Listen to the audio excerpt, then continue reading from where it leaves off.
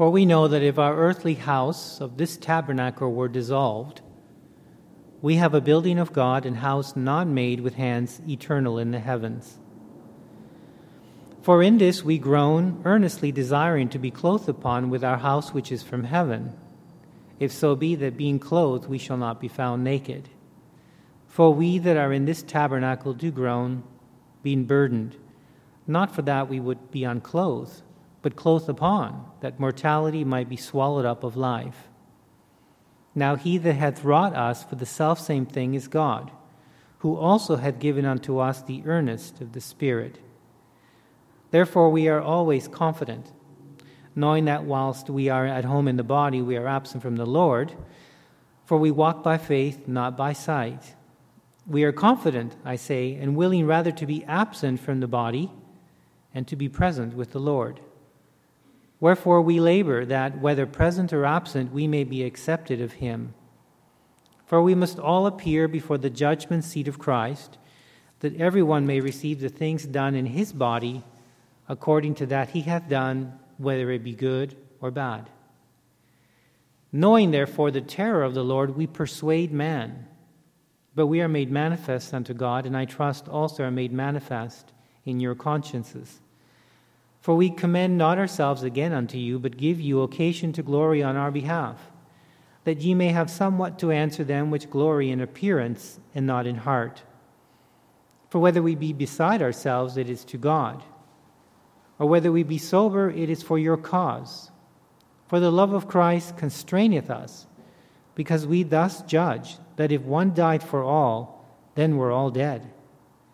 And that he died for all, that they which live should not henceforth live unto themselves, but unto him which died for them and rose again. Wherefore henceforth know we no man after the flesh, yea, though we have known Christ after the flesh, yet now henceforth know we him no more. Therefore if any man be in Christ, he is a new creature. All things are passed away. Behold, all things are become new. And all things are of God, who hath reconciled us to himself by Jesus Christ, and hath given to us the ministry of reconciliation, to wit, that God was in Christ, reconciling the world unto himself, not imputing their trespasses unto them, and hath committed unto us the word of reconciliation. Now then, we are ambassadors for Christ, as though God did beseech you by us. We pray you in Christ's stead, be ye reconciled to God. For he hath made him to be sin for us, who knew no sin, that we might be made the righteousness of God in him. I have read through the entire chapter.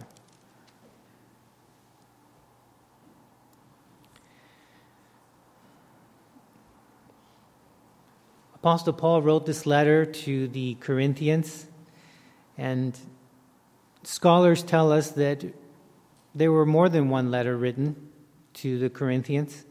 If we were to piece together some of the wording in this second letter, we'd find that there's a letter in between the 1 Corinthians and 2 Corinthians. Paul had a special affinity or attraction and attachment to the church at Corinth. He had been involved personally in spreading the truth and the word of God to them. And while he was very involved personally, there were conflicts within the church at Corinth. And I'm thankful that God has allowed us to have a record of what really happened in the church, so that it would be evident to all man that would have an accusation against Christianity, because clearly we see, if we were to read the first letter and the second letter, that there were problems in the church. And yes, they were redeemed, they were Christians, but it teaches us that if we are not careful about our faith, if we're not careful about the relationship that we have with God, if we are not careful about accessing the grace that God gives us, we can live a life that is inconsistent with our message.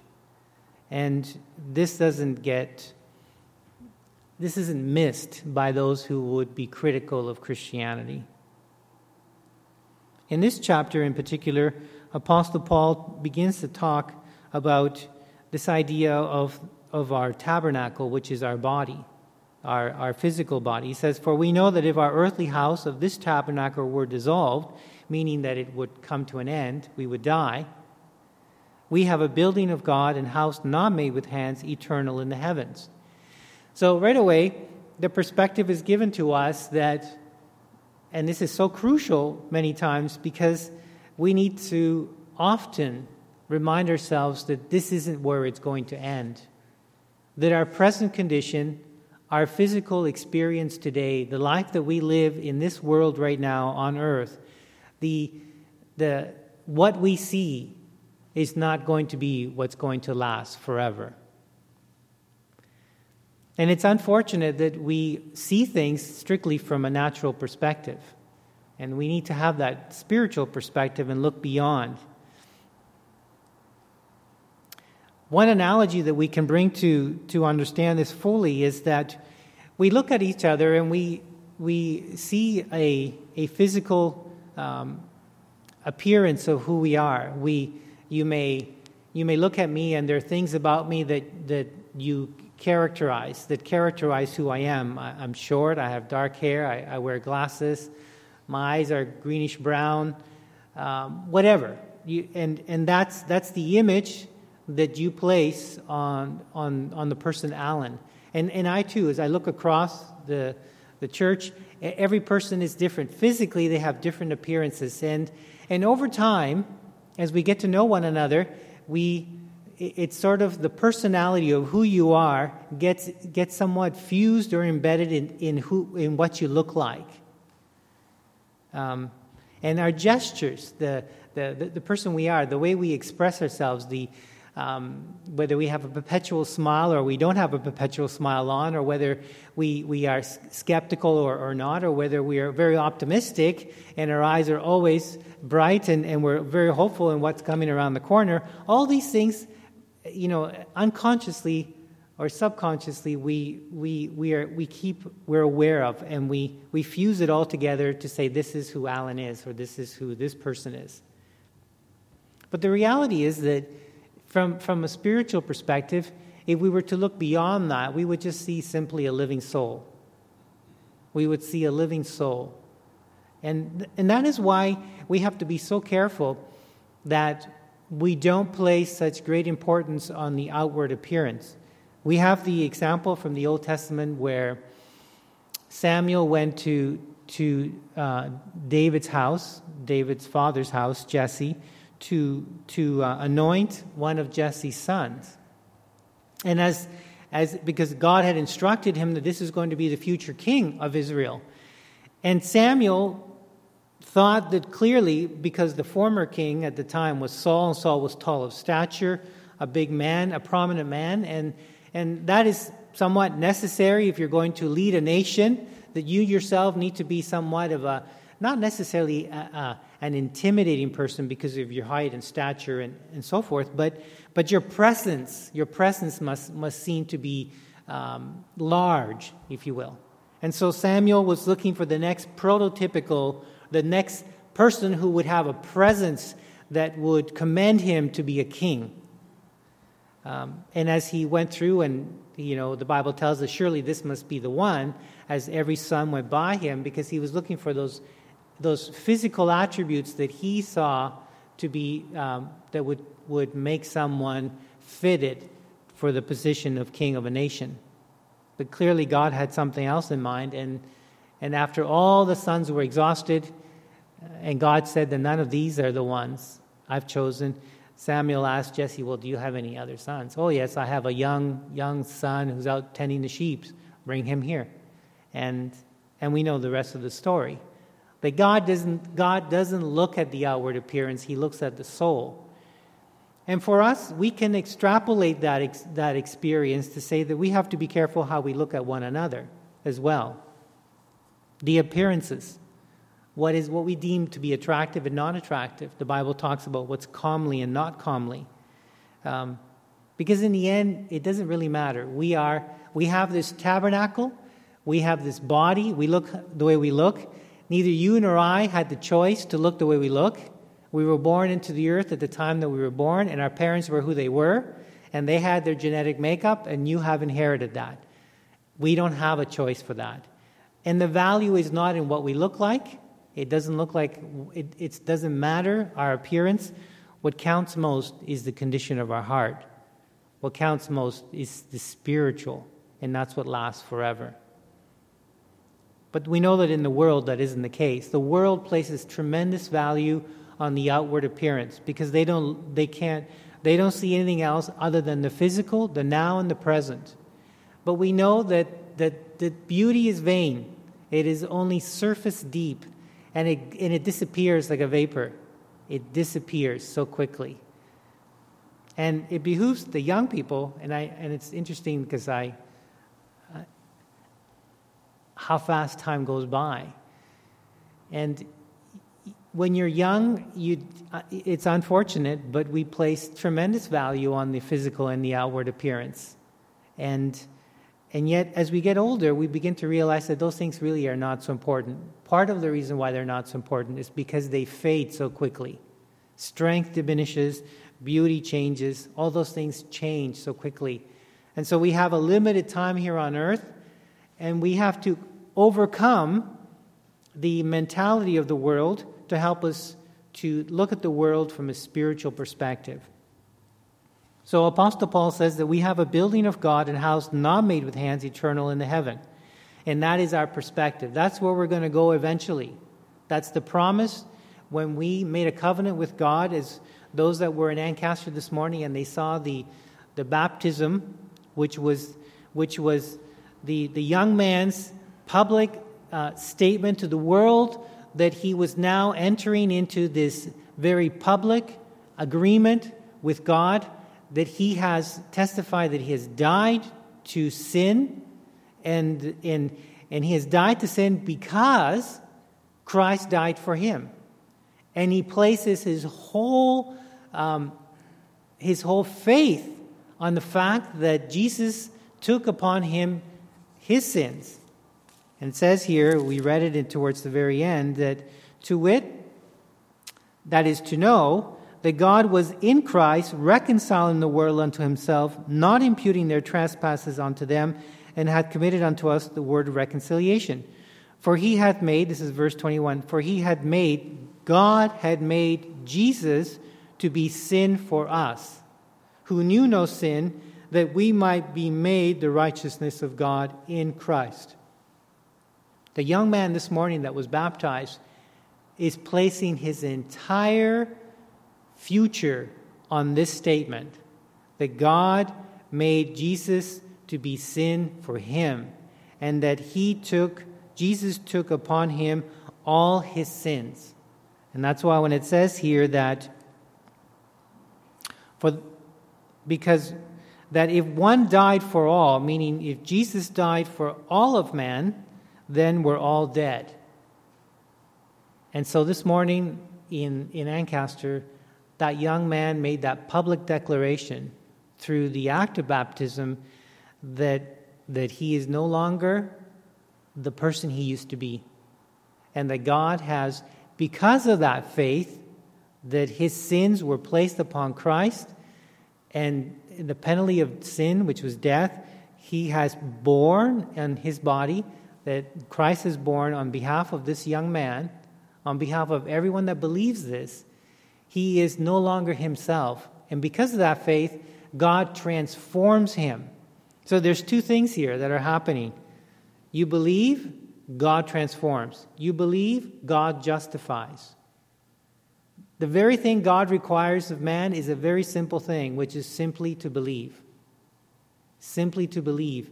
Believe that your sin, that the sin that separates us from God, was dealt with in the death of Jesus Christ on the cross. And that belief causes us to be justified in God's eyes. And God then does an operation. He changes our heart and he changes our mind so that we have a completely different opinion of God and of his word. And we also are given the gift of the Holy Spirit, which in this chapter is referred to as the earnest of the Spirit. And the word earnest in verse 5 means a down payment, a deposit. It is sort of like in contract terms, we talk about bid bonds to when we at work, when we bid on major projects, we have to show guarantee that we have the resources, both financially and in manpower, to carry out the project. Because you're never going to hire someone who says, oh, yeah, I can do it all, and then you find out that they don't even have the resources, they don't even have the financial means to carry the initial costs to carry out a project. And in much the same way, God gives us a guarantee that He's going to fulfill His promise to us. And He does this with the Holy Spirit. He gives us the Holy Spirit to not only give us direction in life, not only to teach us and to reveal God's will for us, but it's also a continuing reassurance in our hearts that God is going to fulfill the very thing He started in our lives. And He is going to bring it to completion. He's going to bring it to that perfection, that wholeness that God intends in our lives. That's a great promise. But it's all predicated on a simple word, which is belief.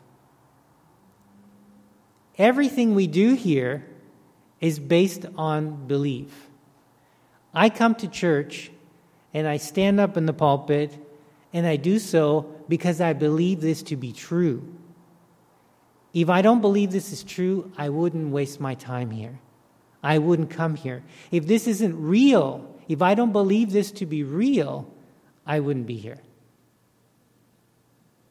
So we have to ask ourselves, and that should be the first gate that we would question, is, do we really believe this is true? We can't live a life where we half believe something is true and we half believe that it's not true. It's either true or it's not true. It's an and, it's neither or. It's either it is or it isn't. And if we confess that it is true, then how shall we then live? How shall we then live? Is our life being consistent with what we claim to believe? Our whole house of faith, the Bible talks about, uses the expression, this house of faith. Your whole life is a building built upon faith. Our whole life, we live out our life as Christians based on faith. But if our faith isn't real, if we're not really believing, then the whole thing comes apart. The whole thing completely falls apart. And that's a serious issue.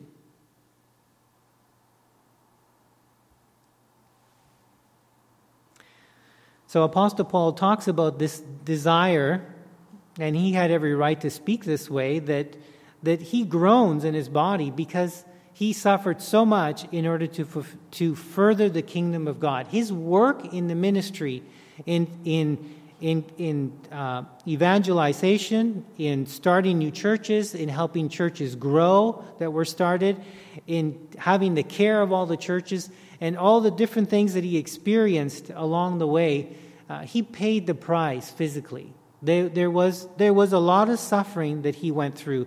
And if there was anyone that groaned in his body and had a desire to be moved and to be swallowed up, as it says here, swallowed up by life or of life, in other words, that God would eventually finally redeem him physically and that he could be with his Maker forever, he was such a person. But he tells us here that it's better for him, he's told us in other scriptures, that it's better for him for their sake, that he would still tarry in the body. But he talks about this desire to be absent, to be swallowed up by life, and to no longer be in the body, but to be present with the Lord. And he uses a statement here in verse 6 or verse 5. Now he that hath wrought or made, he that had made us for this selfsame thing, this purpose, is God who hath also given unto us the down payment or the earnest of the Spirit. Therefore we are always confident. We are always confident because God has given us the Spirit. Our confidence is strengthened, and we are reminded of this because we have the Spirit of God living in us. How do we know that? How do we validate that statement in our lives? Now, in the end, we are living in a time, I believe we're living in a time that's going to change very, very rapidly. I believe that this is a time where, if anything, we should be preparing ourselves. We should be strengthening the foundations and the structural supports of our house of faith in order to prepare for the time that is coming. The time that is coming is going to be completely unprecedented. There has never been anything like it in history. It's going to test the very faith that we believe, that we cling to. It's going to be tested so well, so hard, like it has never been tested before. There has never been a time in history like the time that we are going to face. And so we have to know for ourselves, not because we come together and we associate with an organization like the Apostolic Christian Church Nazarene. That isn't enough. We need to know personally, on a personal basis, when we are alone, when everything else is removed from us, when it's just you and you alone. We have to know what we stand on. We have to know and be fully persuaded, the Bible says, and have that full assurance that what we believe is true. Because the time will come where we will be tested to that point, where we cannot rely on our brother or sister or family member. It'll be a single decision, a singular decision done yourself, myself, that what we believe is true and that we're going to cling to it. So based on that, how do you validate today? How do you know that what you believe is true? How do you know that you actually have the earnest of the Spirit? How do you know that it's actually evident in your life daily? Have you thought about it? You can't just go on a basis of an emotion. You cannot go basically on an emotion. And you cannot fall back on heritage, on what your last name is and what family you were from, whether you're the third or fourth generation believer. These are things you cannot fall upon. You have to fall upon a conviction of faith that is unmovable, unshakable, regardless of what you see before you. That's the most important thing. And today, in this time that we live in, we have to anchor that structure. We have to strengthen and bolster that support. This is the time to do it. But I'm afraid that this is the time we are not doing that. We are lulled in a sense of false security. In many ways, we've embraced materialism and the fact that we live in a very tolerant society, that we think we can play both games. We can be on both sides. And that somehow this society and this nation that was founded, it was founded, Canada on the British Commonwealth and the U.S. on the Judeo-Christian principles. Both of them were Judeo-Christian principles. It's unfathomable for some of us to believe that this nation would somehow turn on its heritage, its history, and begin to be very oppressive or antagonistic towards Christians. We have a false sense that isn't going to happen here. But the signs of the time suggest that isn't the case. The signs suggest that we are living in a society that defines tolerance not in our favor, that sees Christianity as and for whatever reason it doesn't see all the other religions, but it singles out Christianity as a belief system that is non-tolerant, that is full of bigotry, and that is discriminating towards the society that we live in. And we are not reacting well to that. we are perhaps a little bit more drawn back, and perhaps we may find just a little bit more, we may choose to, we're going to blend a little better with our society so that we don't stick out. Or if we feel uncomfortable with blending a little more with our society so that we stick out, then we feel that there's comfort in numbers. We're going to spend a little bit more time with believers because there's comfort with numbers. If we're entertaining any of those two ideas, we really need to think. If we're feeling uncomfortable about the changes in our society, we have to project that forward and say, there's going to come a point where I'm going to have to stand up for what I believe, and it's not going to be comfortable. Apostle Paul could say, we are confident, I say, and willing rather to be absent from the body, in other words, to have this tabernacle dissolved and to be dead, than and to be present with the Lord. And he says, therefore, or wherefore, in verse 9, wherefore we labor that whether present or absent we may be accepted of him. Because while it is nice to think that God can take us before the times get difficult and we're going to have to face some difficult circumstances, uncomfortable, painful circumstances, we would rather be absent from this body and present with the Lord. But that's not his point. His point is that given that understanding that in the end we're all going to have to face him, I'm going to labor. Wherefore we labor that whether present or absent we may be accepted of him. Because just because this body dies and we escape a situation in our society that's uncomfortable, the reality is that we're going to face our Maker. And we need to think about what that means. Everyone is going to face God. Everyone is going to have to give account of what they did in their body. As it says here, for we must all appear before the judgment seat of Christ, that everyone may receive the things done in his body according to that he hath done, whether it be good or bad. Knowing, therefore, the terror of the Lord. Now, nobody wants to state that. We want to always, that's not necessarily true, but perhaps you may hear a prevailing message outside about Christ that God is all loving, and he is. And he's all forgiving. He wants to reconcile all of humanity unto himself in the person of his Son. But once he reconciles us, God is a just God, and he cannot tolerate sin. And the price that he paid in reconciling you and me unto himself demands of us that we labor for him. That we labor for him. Because in the end, we're going to have to stand before him, and we're going to have to give account what we did in our bodies.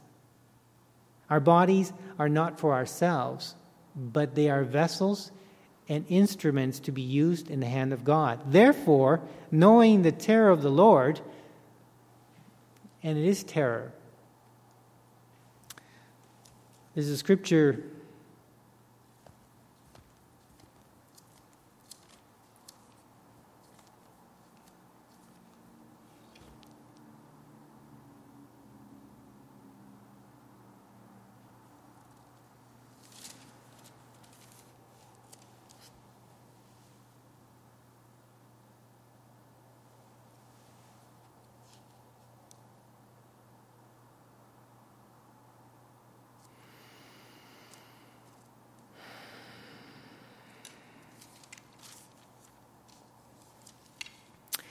and it escapes me at this very minute.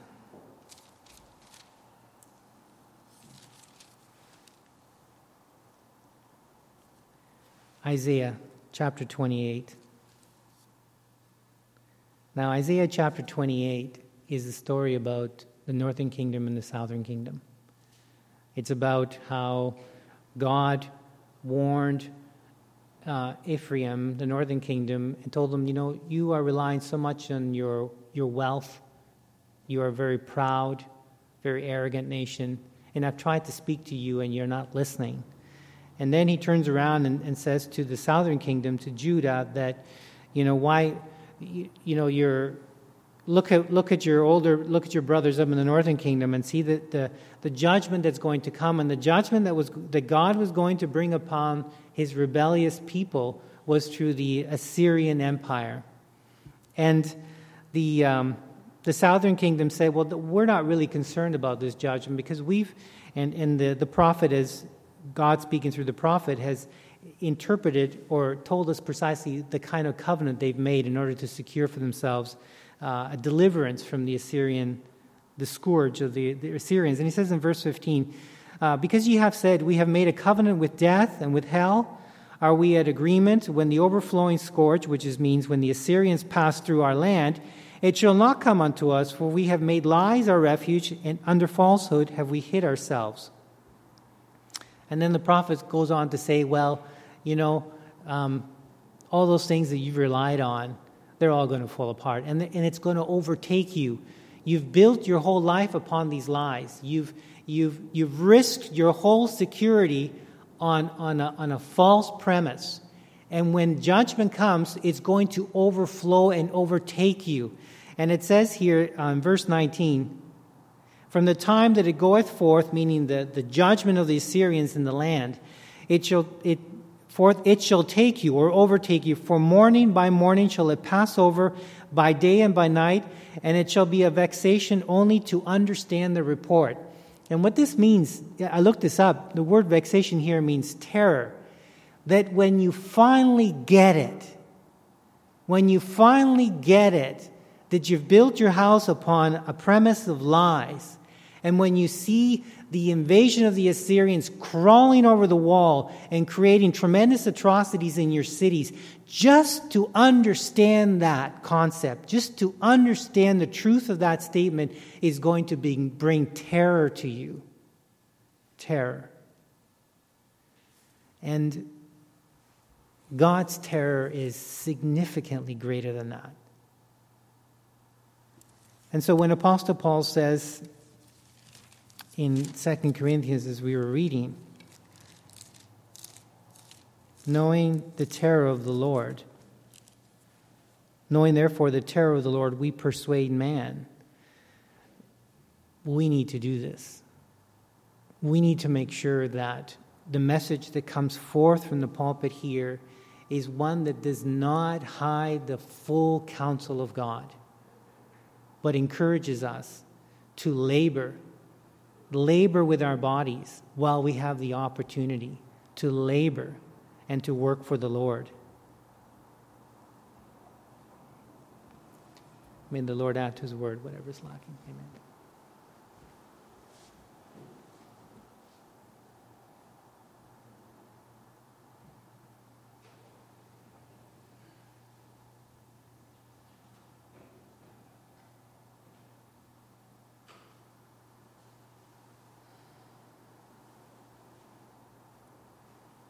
Would a brother please select a hymn? Let's find hymn number 74. Sing verse number 1, 2, and 7. Hymn number 74. 1, 2, and 7. Hymn number 74, verses 1, 2, and 7.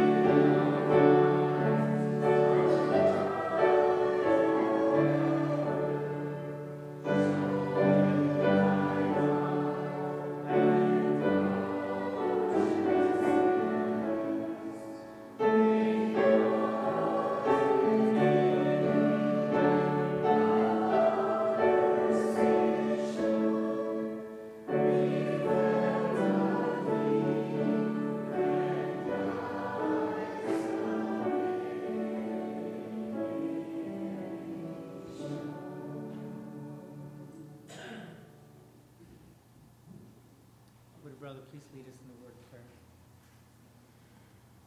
Great is our God, and all that He is to be.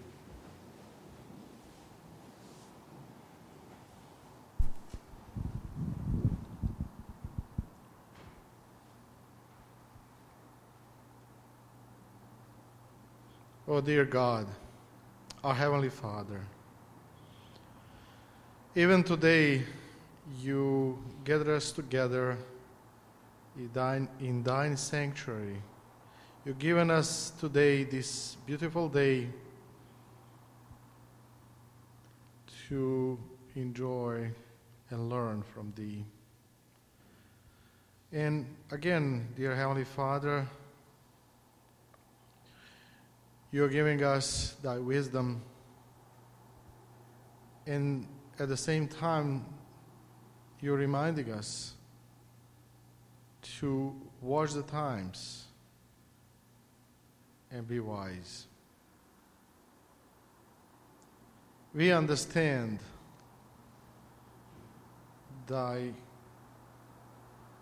warnings, dear Heavenly Father, and pray Thee to give us Thy wisdom, because the time is at hand, as we understood. We cannot count, dear Heavenly Father, on the past that it was here without persecution, that the faith was tolerated. We know that might be very soon that there will be obstacles on our faith road and persecution as they may come. However, we are reminded again who is the one we are serving, dear Heavenly Father.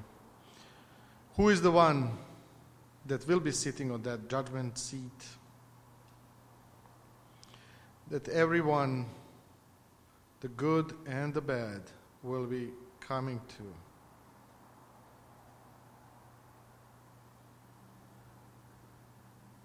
Dear Heavenly Father, rule amongst us, protect us,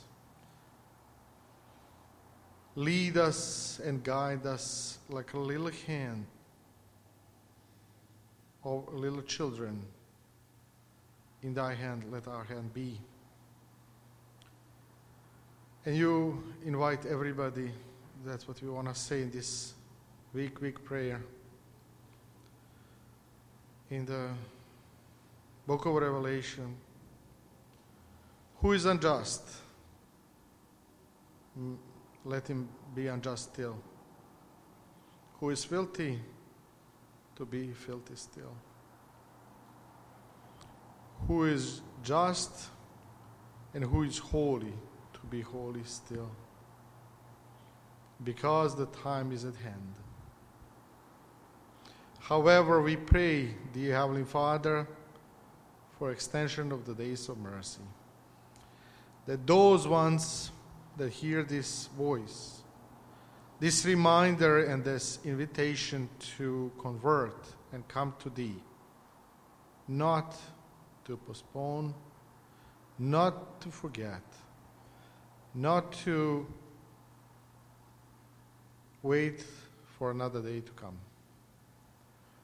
but to reconcile with Thee, to confess, to be at peace with Thee. Because the times of the Gentiles will be coming to an end. And we pray Thee, Heavenly Father, let all these that in Thy number that may come in and be justified, be written in the book of Lamb, be washed by His atoning blood. Dear Heavenly Father, there's much to be said. However, our power is weak. Our vision is blurry. As the apostle said, we see now, like through the glass. But the time will come when we'll see. see brightly and clearly. Dear Heavenly Father, we pray Thee for those that could not come, that those that are in their hospital beds, whether weak or ill or bound by their old age. Visit everybody. Give the needy what they need. Be the physician. You're the one above every other physician. Heal us, dear Heavenly Father. Make us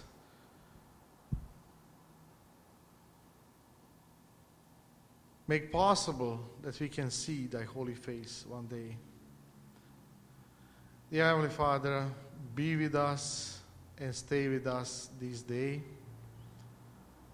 and not only today, but forevermore. That's what we ask and pray in the name of our Lord and Savior, Jesus Christ. Amen.